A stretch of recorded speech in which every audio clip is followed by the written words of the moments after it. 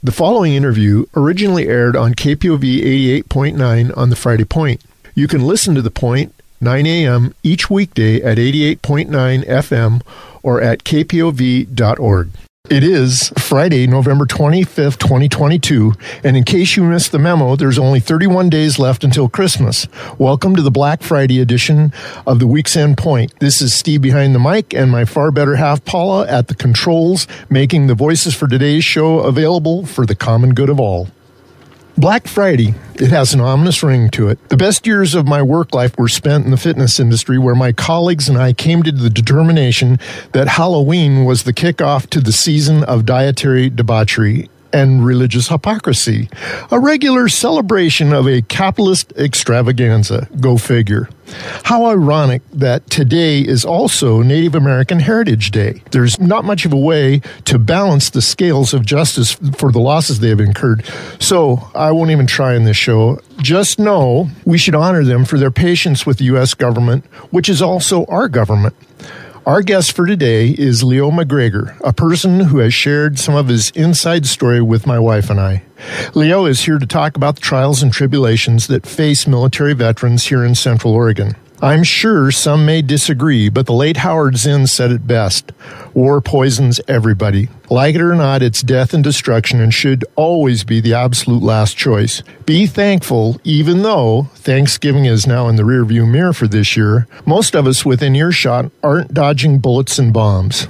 Leo McGregor will remind us of how important real sacrifice is. So give a listen and remember the value of compassion this holiday season. Leo McGregor is a proud and happy retired insurance professional who is searching for self-discovery and is a volunteer mentor with Veterans Intervention Strategy. Welcome to The Point, my brother. Tell us about the aforementioned VIS, the Veterans Intervention Strategy. Okay, good morning to you guys. VIS, I guess it started many years back when a bunch of veterans were thinking veterans who get involved with the law should have like a special court because of the special circumstances, suffering from PTSD and not making purely rational choices and get involved with the law. And that moved along very slowly. They finally, I think the DA here in town agreed to not exactly a court, but a intervention where if combat veterans were arrested or had a negative experience with the law, they could get some consideration if they worked with the vet center here in town in counseling, and then there would be some mitigation of the consequences of their actions. So that's where it began. Just the other day, there was a new development. We've actually now, it's moving to an actual physical court with a judge. And that's an improvement, and I think that's based on the success of the program that's been in existence for the last couple of years. So that's a positive development to a lot of people. But the premise is, poor kid got involved in combat, has PTSD, doesn't know he has it, gets involved with the law. I heard one quote one time, a kid said, I don't know why this is happening to me. I was such a good soldier. And so the impact of combat on the brain would make young men do things that would get them in trouble with the law. And there was some understanding that trauma didn't make it just a straight up legal case of right and wrong. So that's where it began. So now we're moving to an actual court, which is really great. My role as a mentor a couple of years ago, the VIS program involves a therapy, various types of interventions, AA, violence, anger management, whatever, generally over about a 15-month period. And in my role, and some other guys' roles, Craig Jorgensen, is to just be a mentor, which is just to sit with a young man maybe once a week for an hour and a half and just, for lack of a better term, just to shoot basically and just try to just talk. Yeah. And I got trained in motivational interviewing, which was very helpful. And a couple of the young men that I work with, one man said, Leo, I trust you, which implied that he didn't trust anything else, which is a very key element in PTSD, is they don't trust anybody. So I think our mentor role, we're actually looking for more mentors, but it's just to sit and just help somebody work through the program to get to the point where they're done, graduate, and I've been to a couple of graduations and they're great, and move on with their lives. And I have to say, after a couple of years now, we've had a lot of success. And so that's very rewarding. I just got a new mentor the other day, a mentee, I mean. So that's VIS. Does that sound? Yeah. Well, and I think that's an adequate description. And in discussion in the past, we've talked about the fact that when it comes to mustering out of the military, you're pretty much just put on the street corner and expected to jump back into life. That's true. One of the things we often thought would be so intelligent would be when a guy would muster out that he would automatically muster into the VA system, which is, it's there. There's a lot of good things there, but it's hard to navigate. But they don't do that. So a young man or a young woman has to get out, and then if they want to access their benefits, they have to then go into the system, and they have to navigate their way through the system. It's difficult. But one of the problems is if you have PTSD and don't know it, it makes you loath to want to do that. Yeah. And to take advantage of what's there to help a young man or young woman who's suffering from PTSD. So it's like a catch-22. And so once in, there are a lot of benefits there, but the mentor role that I have is to help people feel at ease and to work through the system. So we've made a lot of progress in the last couple of years. So, but I thought maybe my journey would be, it's interesting. Can I talk a little bit about it? Oh, I think it would be an important part of the discussion to let people realize that you suffered from some of this and that you're a combat vet. Yeah, there's actually different categories. There's the old guy like me, basically Vietnam combat vet, and then there are the young men and women of today. Vietnam was the last conscript war. All the wars since have been theoretically volunteer. But in my case, after I retired here, I met some other vets, and they talked me into going over to the Vet Center, which is over across from Pilot Butte on Northeast Forbes Road. And I gradually came to understand I had PTSD. So a lot of old guys like me trundle in not knowing that their entire life they were affected by PTSD but didn't know it. And so I accessed the system and did some counseling and found out it expanded my awareness of me, and it expanded my awareness of my life. And it was interesting, I thought I was an exception, but I found out that I'm not the exception, that a lot of Vietnam vets, came back. In my case, I wanted nothing to do with any of it. So hard work, family, et cetera, and then retired, no more work, no more family, and the expanded awareness, the understanding of something that the trauma of combat. Basically being scared to death for a year affects the brain. And the brain responds in a couple of ways, I found out. One is isolation, drug addiction, alcoholism, and one is control. And try to control your environment, right? In other words, unconsciously, all unconsciously, this will never happen again, what happened to me. So I'll do everything in my power to be sure that I never have this happen again. And, of course, it's futility. So different categories of a veteran, the old guy. The tricky part for old vets, and even the young guys, who wants to admit to all that consciously? The brain doesn't want to. The way it was explained to me, you run from uncomfortable feelings. So my feelings were regret, shame, and so forth. So who wants to go, hey, I'm full of regret and shame. So you run the other way. You run away from it. You go into your head. And even the old vets are split between the guys who are still fighting the war and think it was good and the ones that aren't. But it's all about awareness and realizing what actually happened to you and how it affects your life. I've met guys that have been fighting fights their whole life, but not understanding what was really going on underneath it was the trauma of combat. So that was my journey, and it led me to, I wouldn't say I'm healed, but it led me to agree to be a mentor to help younger men and women, men going through the same thing. So that was interesting to get that awareness of how it affected me, and that's the case with all the new guys coming out, the Iraq and Afghanistan young men. I think it's tied to, what I learned is it's actually tied to childhood issues. And the way that it's tied is a disorganized family life will impact the brain in a negative way as well. And what that does is it sets you up when you go to combat, all things being equal, the level of PTSD will be affected by the damage already done to the brain by a disorganized family life. So it's like you're getting hit twice.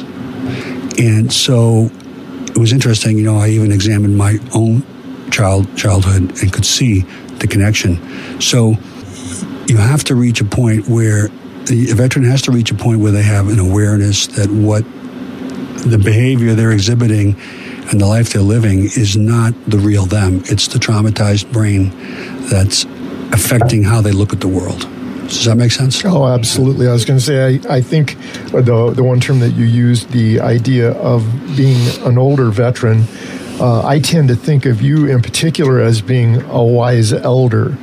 And I think that that's an important role in dealing with these problems. I'm sure you've been complimented on numerous occasions for your ability to explain all this to the people that are struggling most. Yeah, so paying it back is working with the young guys today. The reason for entering the military is at a young age is interesting, especially today when it's a recruited army, is young people have a hope, I think, of improving their lives. And then what they find out very rapidly is that the expectation is not met with reality. And that combat is a horrible thing. It does horrible things to the brain.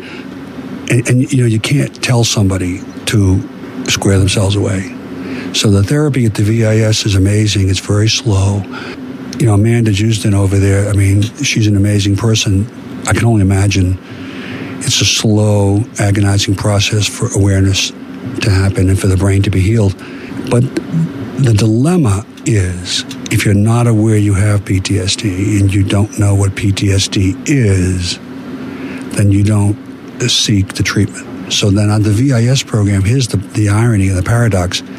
They get snagged by the legal system, and then they're forced into the court where they have an opportunity to remediate it. But they got to go through the therapy. And generally, I've noticed it takes about 6, 7, 8, 9 months for people to very slowly, all of a sudden, begin to become. I heard one young man who graduated. He said, I thought my entire life, I thought chaos was normal. And then I came to realize that it's not normal, that calm is normal.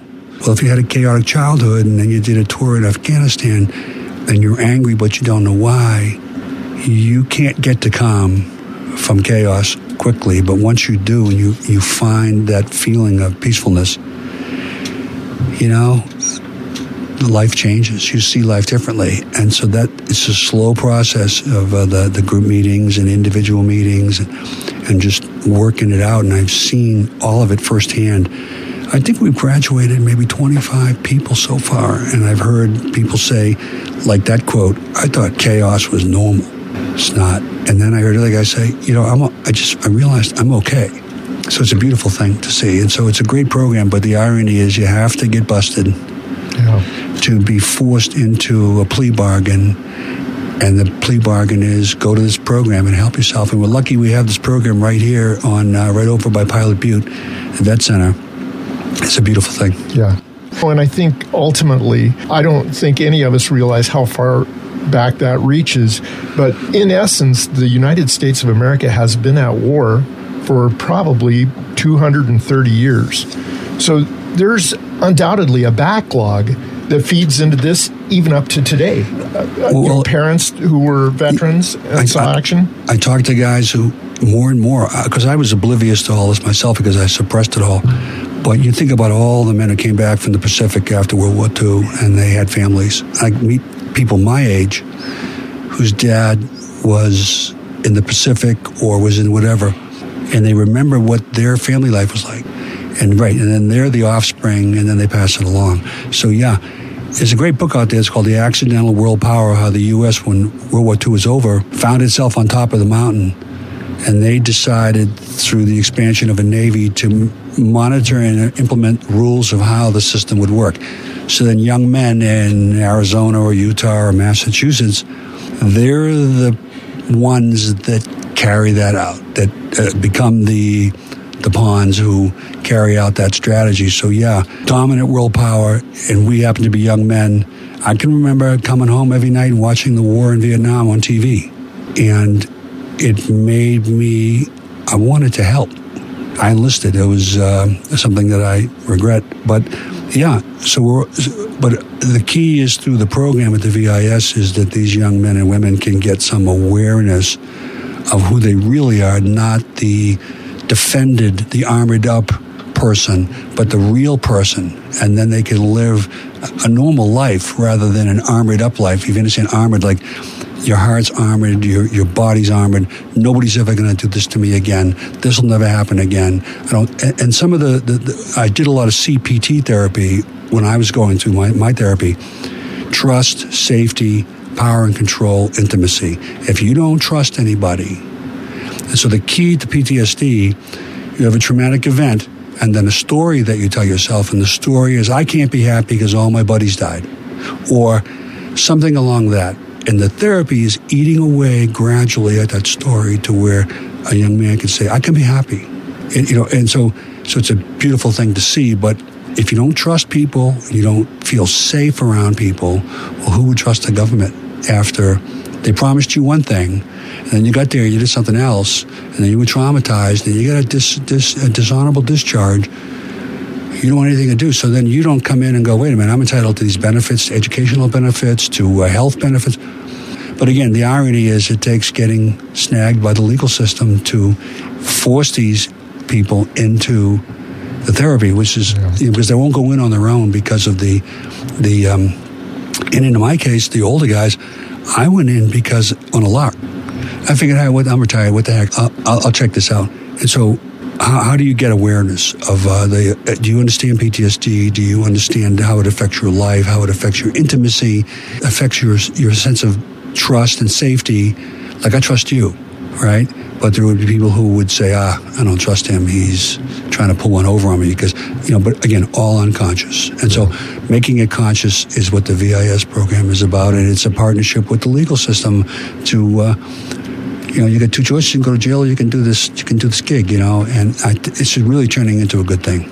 Well, Leo, we're going to have to come in and have you talk again. It's such an important subject because we're in the midst of a lot of veterans, and at times I don't think we really pay attention. And in particular, I hate to mention the holidays again, but I'm sure that that's a time of great stress for a lot of veterans. So, the work that you do is incredibly important. Why don't you give us some contact information so that if we've talked to anybody in this program that needs to get in touch with you or become part of that program? There's two ways I think you can do it. First of all, if you're a combat veteran and you're involved with the law, ask your attorney, talk to the DA's office, or you can go right to the Vet Center. It's on 1645 Northeast Forbes Road, right across from Pilot Butte.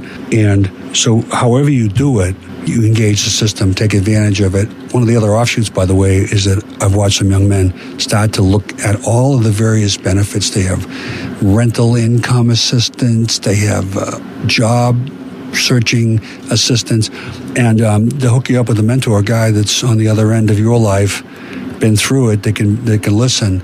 So that's the way through either the DA, your attorney, and if you're a loved one and you've got a vet and they're a combat veteran, I don't care what age they are, you get them into the Vet Center. If you're a loved one, you got to push somebody because they don't trust, they don't feel safe, etc. And so you gotta sort of force them. I've heard stories of people being dragged by a loved one in through the door into the Vet Center to talk to somebody. So, as we always say on this radio, better to be proactive than reactive. Yeah. Get it started. Well, Leo, I hate to say it, but we've ran out of time. I'm really happy that you made it in today to talk about this, and I think it's the fitting day to do it. Thanks once again, Leo, and thanks for doing the work that you do as a mentor. Yeah, thanks a lot. I appreciate the opportunity. Thanks for listening to this KPOV podcast. KPOV is community radio for the high desert of Central Oregon. For more information and our program schedule, go to kpov.org. We value your feedback. Drop us a note at podcast@kpov.org.